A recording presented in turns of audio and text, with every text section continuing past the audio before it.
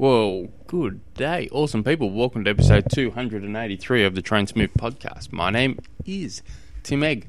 And if you have any questions you'd like to submit through the show, jump on through to the website, trainsmooth.com. Up on the homepage, just click on that little icon that says submit your questions. Could not be easier. Well, it probably could, but I've got to make life easy for me. But today's question comes from Peter, who did just that. Jumped on trainsmooth.com, clicked on the submit your questions, filled that little bit of info out, sent me through an email. I read it, I got excited, and now it's here. And he wrote, it is about 27 weeks until my first 70.3 race, but I am feeling that my swimming coach is overtraining me. Swimming loads of 4.5 to 5 kilometres, struggling and exhausting, and also not good for my tight schedule. Any tips? No, I wouldn't dare talk against your coach or say yes or no or anything, because he's your coach. He knows you. He knows your plans. He knows the ins and outs way more than what I do. The only information I have here is what I'm reading, so I wouldn't dare. And I get this. I had this, and I'll give you a quick story before I answer a question without really answering a question. But I was working with a local athlete, and she was telling me that like she wanted me to have a look at her cycling, and so I met her at the Velodrome, and we had a little look, and we're doing some tests tonight. And then she was telling me about she's got a triathlon coach down in Hobart, and she was telling me her plan, and it's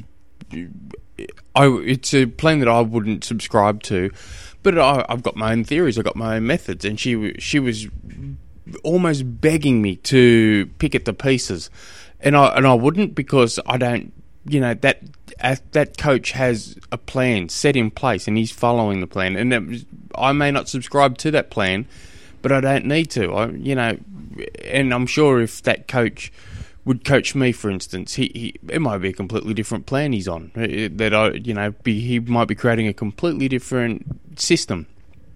But yeah, I just helped her with cycling, her position and cadence and everything, and got the hell out of there. But to answer this, you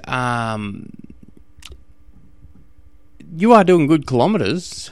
4.5, 5 kilometres sets for 20. Just think of it, man. If you 27 weeks out, you're doing those sort of kilometres. How good's your swimming going to be come race day? That's one way of looking at it. Now, your tight schedule. Any tips? Well, I do have a very big tip for that. Over communicate. You need to over communicate with your coach.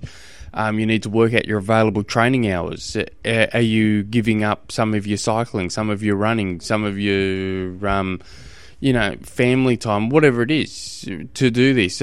I'd be interested. You didn't say whether you're doing these sessions by yourself and you've got a swim coach that's writing all these session outs for you, or if you're part of a squad and you're doing it as part of a squad. But I would really look at over communicating. You can't. It's such a powerful thing. You over-communicate with your partner at home. You over-communicate with your coach.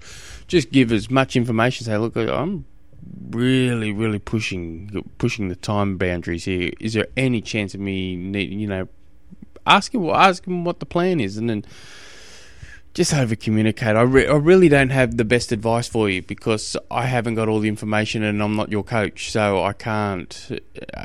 I'm not going to pull this coach's stuff apart.